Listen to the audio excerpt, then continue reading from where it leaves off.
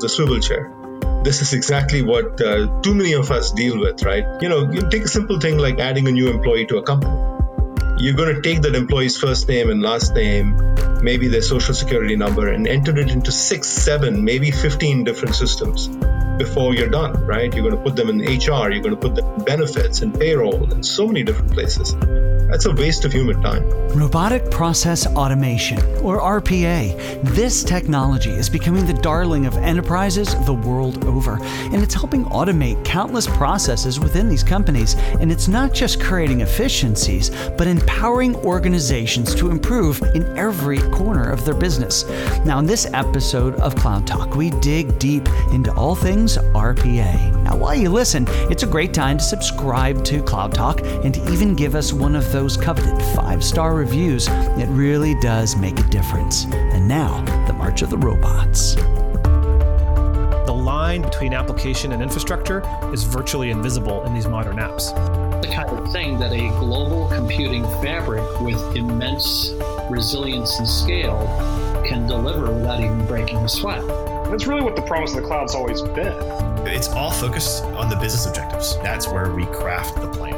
In the tech world, we like to celebrate the lone genius, but I'm just going to tell you right now, they're just the convenient face as founders to focus on. Welcome to Cloud Talk.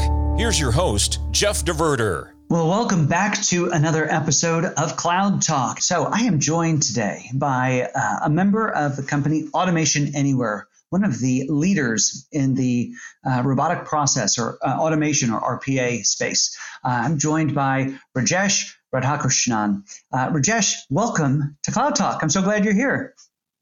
Jeff, thank you so much for having me. And, you get special points for pronouncing my last name well. So, Rajesh, we spent some time ahead of this talking about, a little bit about the company and the whole market of RPA. But what I wanted to start with is just learning a little bit more about you. You've been with the company for 3 years, but tell us a little bit about your journey to get there. So, my background, I started off as a software developer. So I started off with a bachelor's and master's in computer science, went to Brown for my master's, and then very quickly found my way to Silicon Valley. I worked at companies like Oracle, worked at companies like Mercury Interactive, which were bought by HP. In the late 90s, I was actually part of one of these dot-com startups. It was a company called Healthion that was acquired by WebMD. And then, I also worked at companies like Veritas. So a lot of experience with product management and product marketing in software companies. When Mercury was acquired by HP, I actually switched and moved into services, and I ran a large part of the services organization for the HP EDS combined company in the Americas. Then became a chief revenue officer at a company called Global Logic. And then, we successfully sold that company to a private equity. And after that, I took some time off advising a few PEs and VCs. And then this opportunity with Automation Anywhere came by, and it's one that I just couldn't say no to. Very exciting opportunity, very exciting space, and so I grabbed that with both hands. That's really interesting, and we'll dig more into the Automation Anywhere piece in just a second. But just a couple of questions, and it's a little bit off topics, and we didn't prep for this, but I'd love your opinion. And you mentioned, of course, you got a bachelor's and a master's in computer science. And I find it also interesting that there's a lot of non-computer science things in what you just told us in your resume. But the world has changed a whole lot, especially in IT. Now, you coming into this with an advanced degree, what is your opinion of advanced degrees in tech today? There's a lot of certificate programs, there's a lot of boot camp type stuff. When do they make sense, and there's a threshold, I believe, that you can go a long way without one, but you hit a threshold at some point. Yeah, I think, increasingly software seems to be eating the world, right? I think every industry is getting consumed in some way by software, right? Obviously, it started, retail is getting consumed by software with Amazon. Your cars are getting consumed by software. And having a sense of what software can do or not do is important, right? If I came to most people and I say, can your car fly to the moon? You know right away that your car can't fly to the moon. You know what your car can do and what it can't do. Similarly, having an understanding of what software can do and cannot do is important.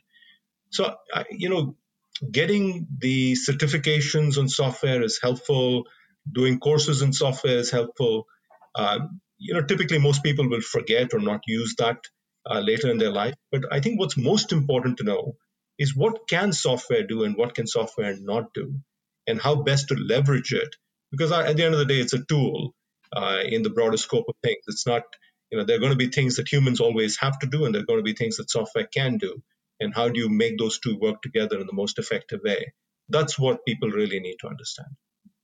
Gotcha. And I wonder if, well, let me ask this question first. How, and I think you're going to extrapolate on that, did your computer science degrees help you as a CFO, I believe you mentioned? CRO, Chief Revenue Officer. Chief CFO. There was money involved somewhere.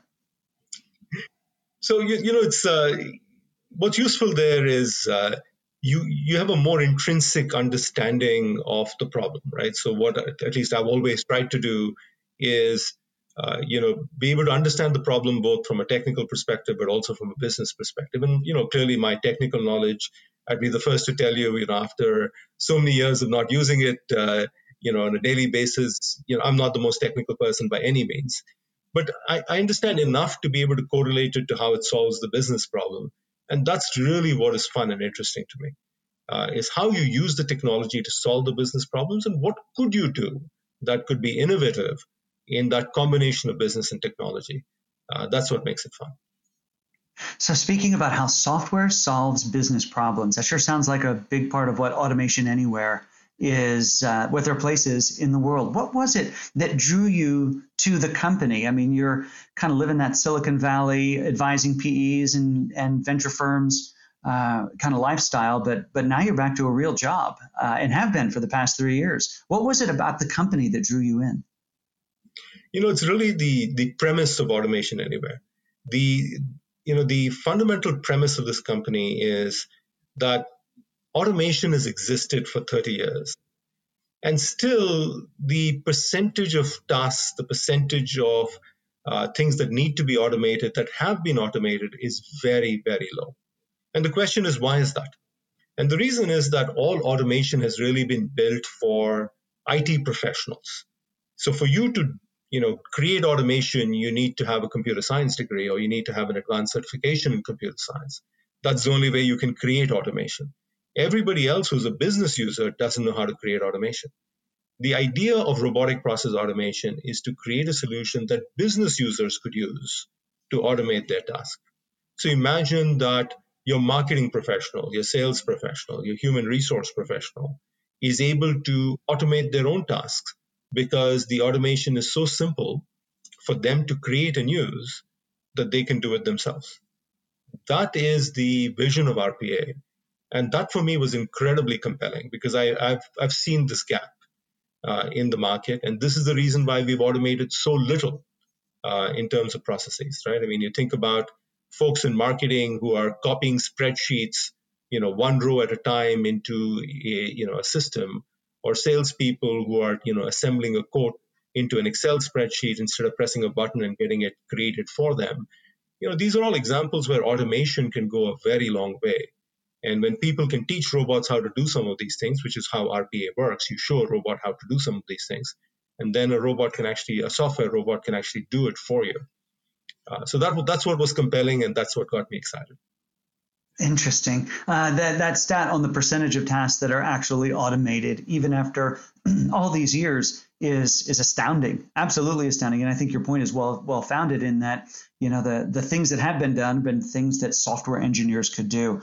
But the real power or the real gap has been all of this swivel chair activity that you just defined, of somebody copying things from one system to another. I'm guilty of I can think of many times I've had to sit and do that. But now that, software like this, that a business user would be able to even be able to go off and do is pretty powerful. Pretty powerful. Yeah, absolutely. That's, you described one of the key examples, which is the swivel chair. This is exactly what too many of us deal with, right?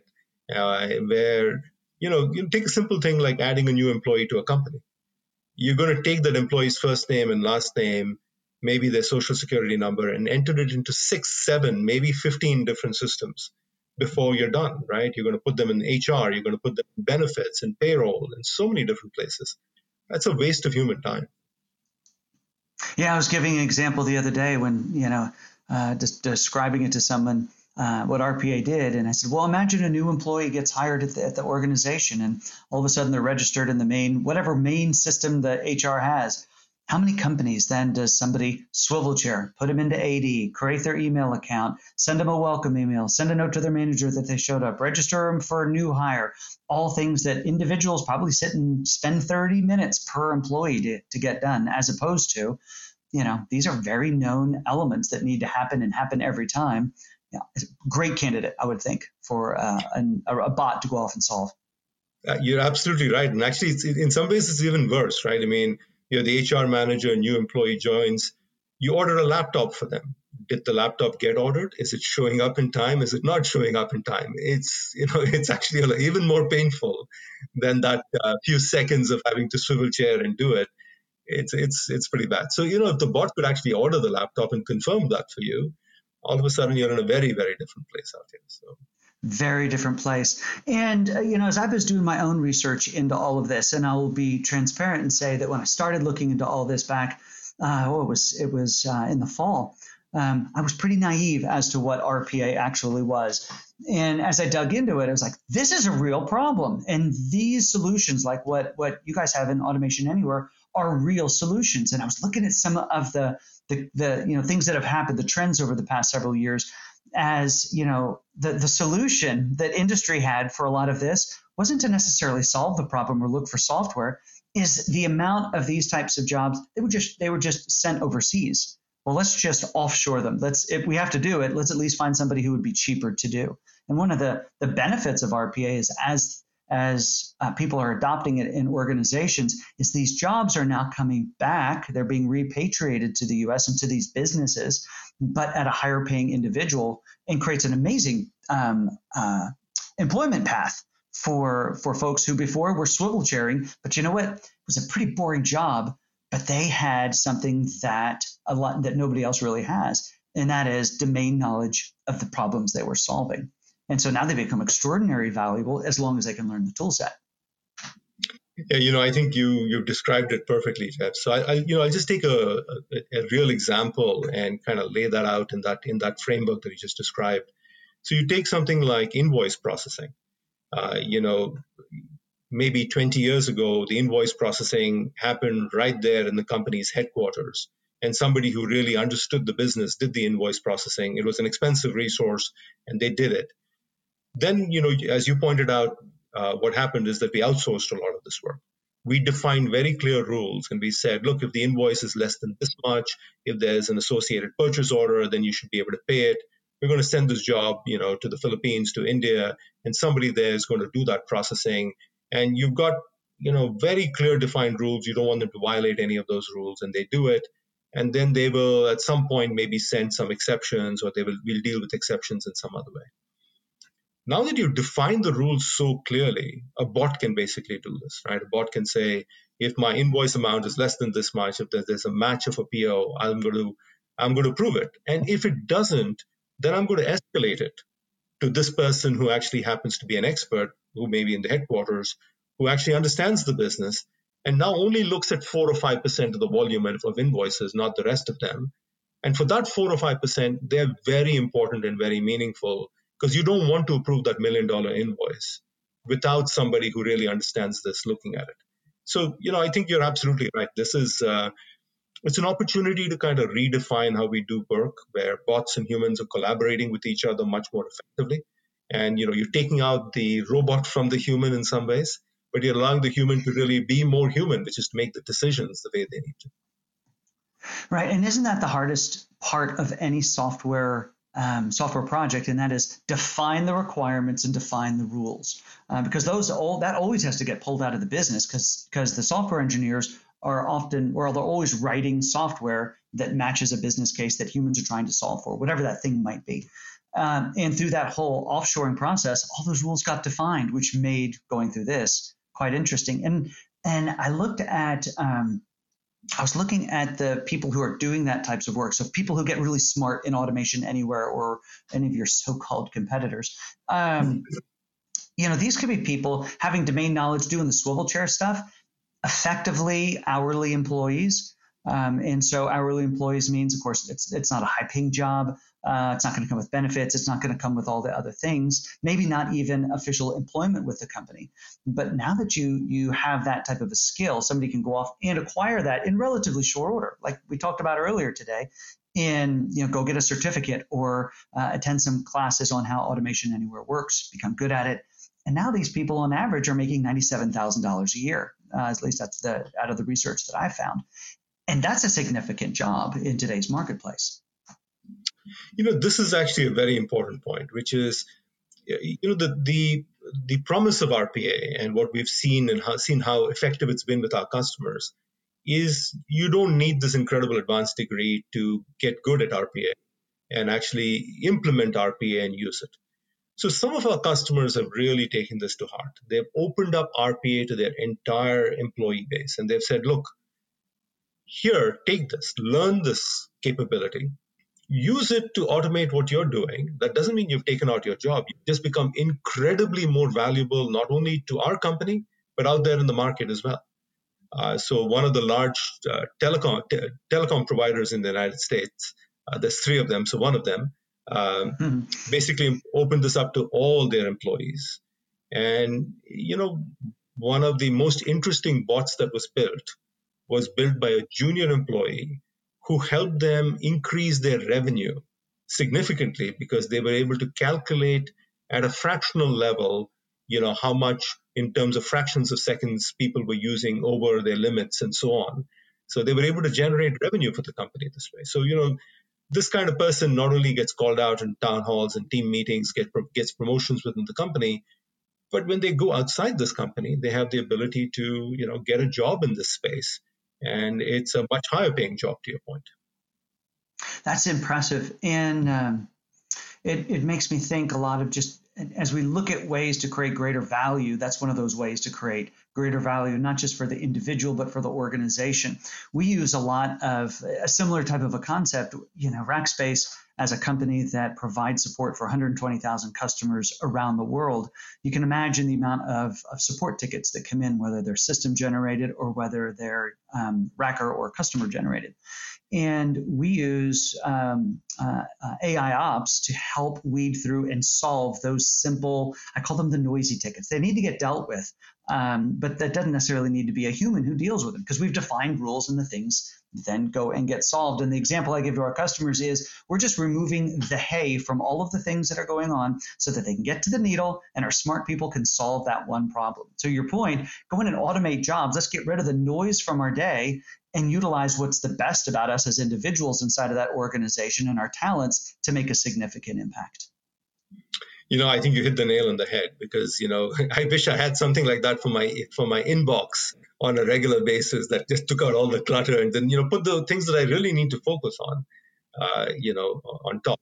Yeah. Well, we see AI starting to do that sort of thing. I think Gmail's got a really good filter about getting the stuff that doesn't need to be focused on. Outlook does a similar thing. If you're in 365, there's still effort. There's still a lot of noise there, unfortunately. I guess that next holy grail is, can you please action on the things that are easy for me to action on and just make it happen? Then I don't have to respond. Yeah, so this is actually a very interesting combination, which is AI and RPA together. And I actually run a number of the business units that are focused in that area. And the goal there is to do exactly what you said, which is use that AI to figure out how to potentially take out the hay, as you said, from what's really important, and then action a bot associated with it. So, I'll give you a couple of simple examples, right? So, we've all dealt with chatbots, and chatbots can be quite painful at times because it's hard to create them, hard to program them. It's not that easy. But what they can be used for is at the very top level, just to understand what your intent is. So imagine that I had a chatbot and, you wrote into the chatbot and said, I want to take a vacation. And it immediately pops up a form for you that you fill out, and then a bot executes everything at the back end behind that. So it goes very quickly from understanding your intent and then saying, let me go execute something like that for you. So you can do something similar with email over time. It's not all there today, where you can look at that email and say, here's the email, Jeff, here's how I think we should action it. Click yes if you agree and go.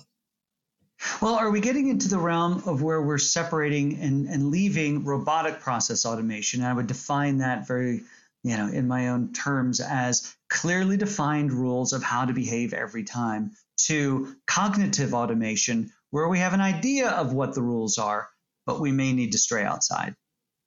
Yeah, that's an interesting, that differentiation between robotic process automation and cognitive automation. I think for most of us, it's an evolution of the RPA space more than anything else.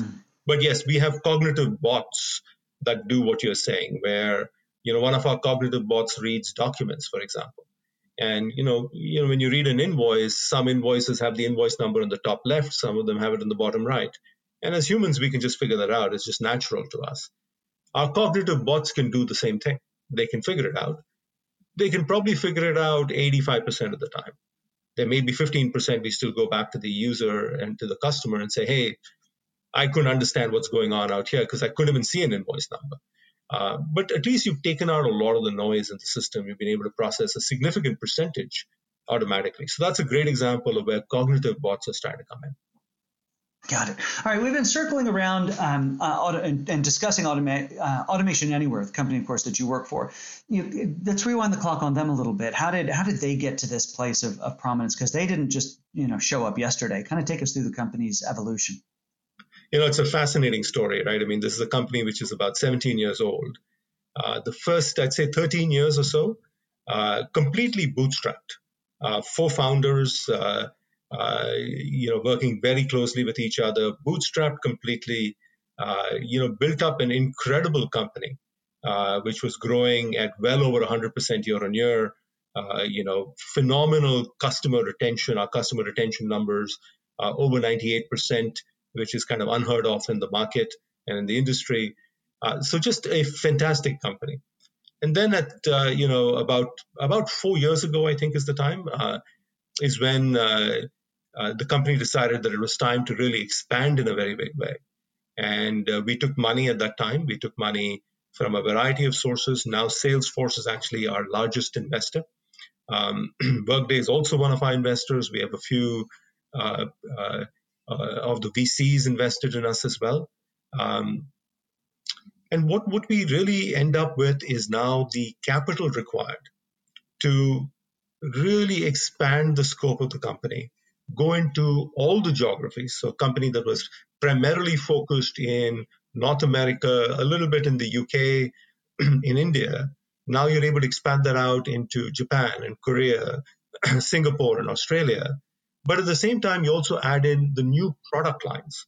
So as you mentioned, going from RPA to cognitive bots into process discovery, which allows you to find the processes to actually automate as well, to really driving this human-bot collaboration in a much bigger way, where humans and bots can collaborate with each other, humans can escalate to other humans, and really create a much more comprehensive solution out here. So it's really given us the capital to expand the product portfolio, expand what we do, of course, from a marketing perspective, but also expand our sales footprint and our services footprint across the world. So where has the geography expanded? Where have you seen significant growth outside of where you had been before? Jeff, all I can tell you is that I can't sleep anymore. There was a time that there was clearly times of the day that, most people weren't awake, but now, the expansion has been rapid in Asia, a lot of expansion in Japan, Korea, in Singapore, in Australia. Latin America has been huge for us. We've done extremely well in Latin America, expanding into continental Europe from the UK, where we were already strong. We're starting to do things in, all kinds of places. We're doing things in Africa. We're doing things in Russia. So it's now going everywhere. Everywhere. Okay, so give us a sense. So that's a geographic scale.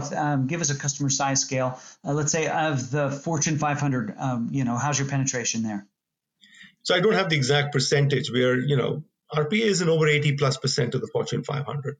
And I think Automation Anywhere counts, somewhere in the 70-80% kind of range. in terms of that Fortune 500 companies as our customers. So it's very significant. We have at this time, thousands of customers. I think the exact number might be 4,000 or something like that. So significant numbers of customers. People are just getting started with this journey, to be honest with you, Jeff. I think most people start where they begin with a couple of bots, they see the value, and then they add a couple more. And then someone, senior looks at this and says, wow, look what you did here. Why don't you go do this in all these other places? Go drive an entire program here. And all of a sudden they get an executive mandate to go drive a program in RPA.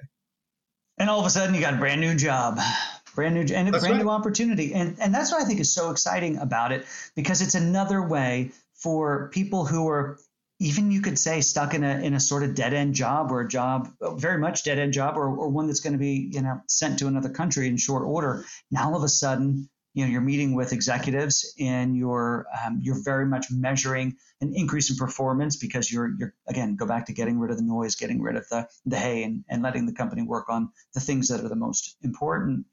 Are there industries where RPA rings truer, or if you have a business and that business has repeatable jobs, is that just the prime market for it? I think, it is very much a horizontal cross-industry solution. Obviously, our successes have come initially much more in banking, in insurance industries, which have had to build very specific processes and document them because they're so regulated in terms of what they do.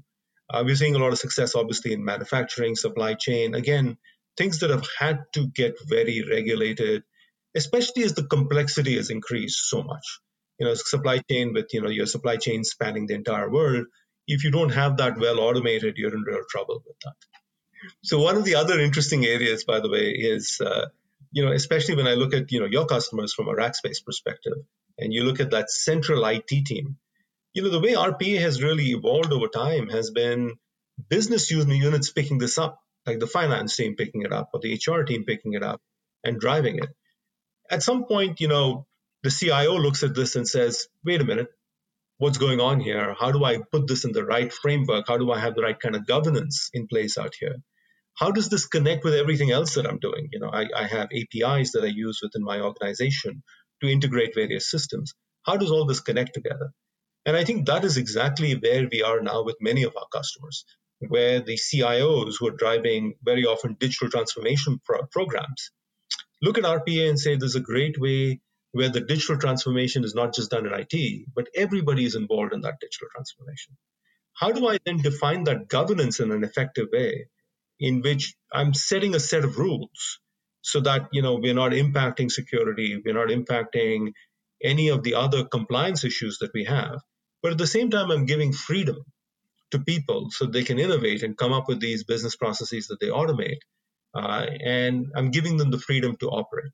So this, I think, has become a very, very big topic. And as we've been working more and more with CIOs, we spend a ton of time on this area. And, the other topic is about how we work with APIs. And, I think there's a very clear place where APIs are relevant, where RPA is relevant. And the CIOs have been doing a fantastic job of putting all that together and driving that transformation at their companies. So you bring up a really interesting point, and it reminds me. I started my career a long time ago in the SharePoint space, and SharePoint was one of those applications that sort of a lot of times snuck into an organization. It was all of a sudden some dev or someone would have it running on a workstation under their desk on all the free versions of stuff. And very quickly, core parts of the business were now running on this workstation under somebody's desk that, they would find some more memory or find some more disk if they ran behind. And then something would go awry, or somebody would find out about it and either, hey, how are we going to manage to control this? Or that system had an issue and somebody raised their hand then to IT and said, hey, you have to stop whatever you were doing and come fix this because, by the way, our 50 most important customers have data on this thing. And RPA, I think, could be one of those as well, depending on how it gets implemented, how it comes into the organization, that could I don't want to say sneak in, but it could come in under the radar of central IT in some cases. So I think your point around as it grows and gets to a certain level, getting the right governance in place, getting the right management, and that's always the balance in tools like this is how do we have enough controls in place, but allow enough freedom for those business users to create that. Is there anything in Automation Anywhere that kind of helps set those boundaries or those governance plans? Yeah, absolutely, Jeff. I think, it's a story similar to what you saw at SharePoint, but also slightly different, because the organizations that are implementing this, it's not usually individuals, it's usually organizations like finance, which have their own rules. So, it isn't quite the wild, wild west of the SharePoint of the SharePoint world. But I do think that when CIOs come in, they do want to get some structure, especially when there are multiple groups implementing it. Then especially it becomes important. The way we approach this is really, think about a center of excellence, a global center of excellence, which could very often be IT-led, which basically defines the rules and sets up the program. And then you have federated centers of excellence. You might have a federated finance center of excellence and a federated center of excellence for the shared services team, for example. And then you have individuals. And think about this like a democracy, right? Think about it as the federal government, the state government, and individuals, all of whom have rights and responsibilities in a democracy. So what the federal or the global COE is doing is really setting the rules to say, look, if you have a bot that touches a system of record, a core system of record, then you cannot implement that bot unless a group of people look at it, validate it, verify it, etc. But if you're changing a system of engagement, that's not a core system. Go at it. Don't worry about it. No one needs to review it.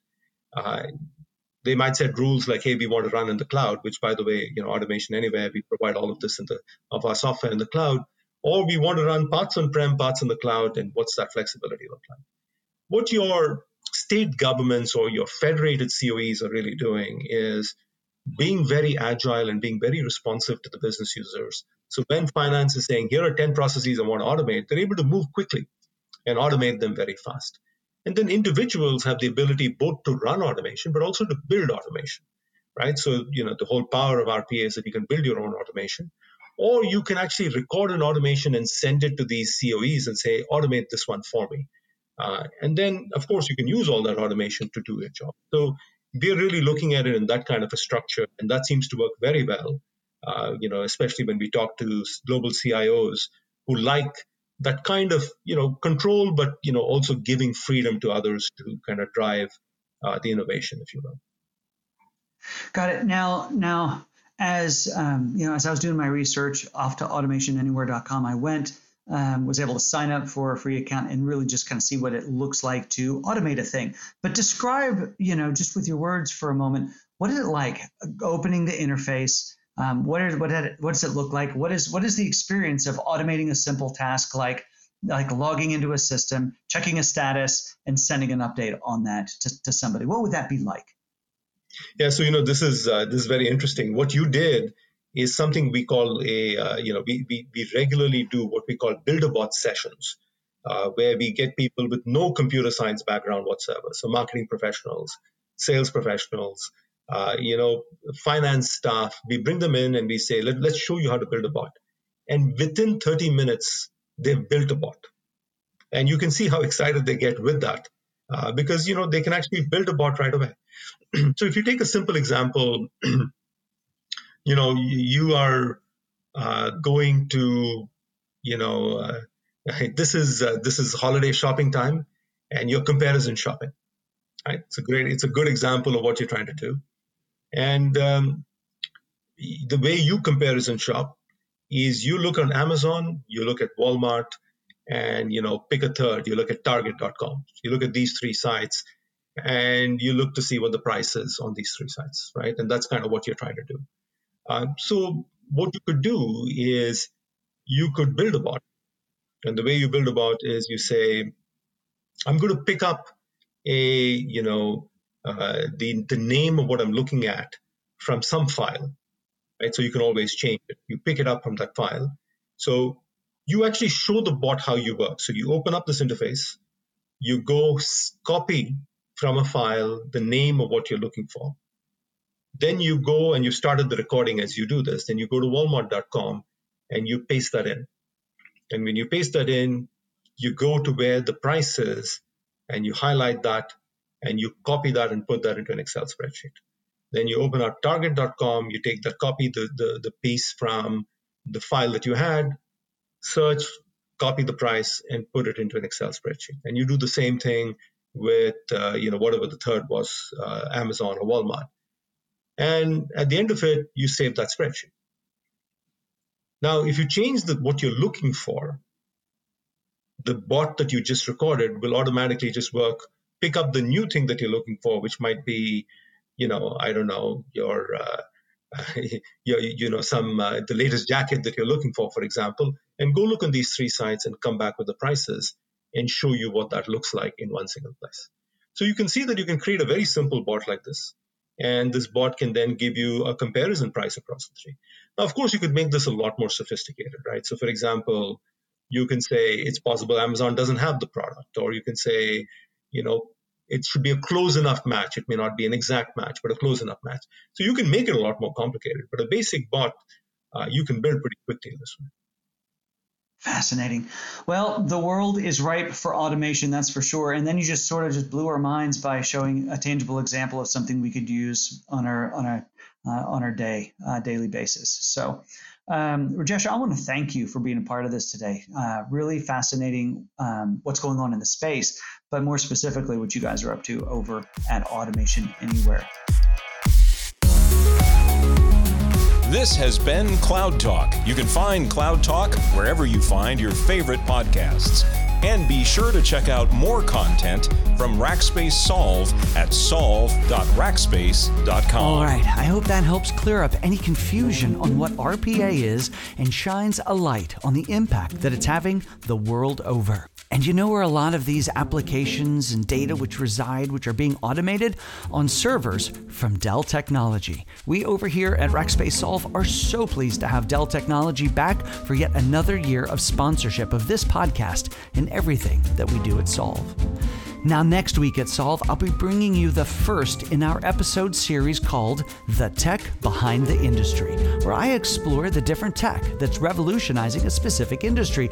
You'll get one of these a month for the next few months, and the first is the tech behind the agriculture industry. You'll hear from businesses and startup venture firms focused on this area from San Antonio to Sydney, Australia. You'll also hear from a Texas cattle rancher and how he's using tech to breed Grand Champion Wagyu cattle. Here's a quick preview from that episode. There's a McKinsey report from, I think, 2012 or something that has agriculture as the least digitized industry. And you've got all these different rows of, mining and financial services. And down the bottom is agriculture and hunting. And it's like all red across all the columns. And that's been put up at every conference in agriculture for, the last 8 to 10 years now. And at some point, it started to get really frustrating because you don't spend very much time on a modern, large-scale farm in the US and Australia and many places in the developed world before you realize there's a lot of technology out here. This equipment is very complex. The decisions are highly complex. And to your point before, Jeff, there's lots of science as well in how these systems are run in the soil and the agronomy. That said, there are still big gaps between especially the emerging technology world, things like artificial intelligence, things like robotics, and the mainstream adoption in agriculture. One of the first investments we made, we bought a small company called PastureMap.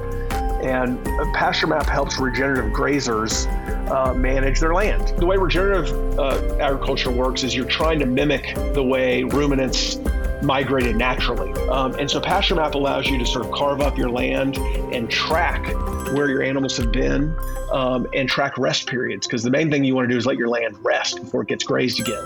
And that's next time on Cloud Talk.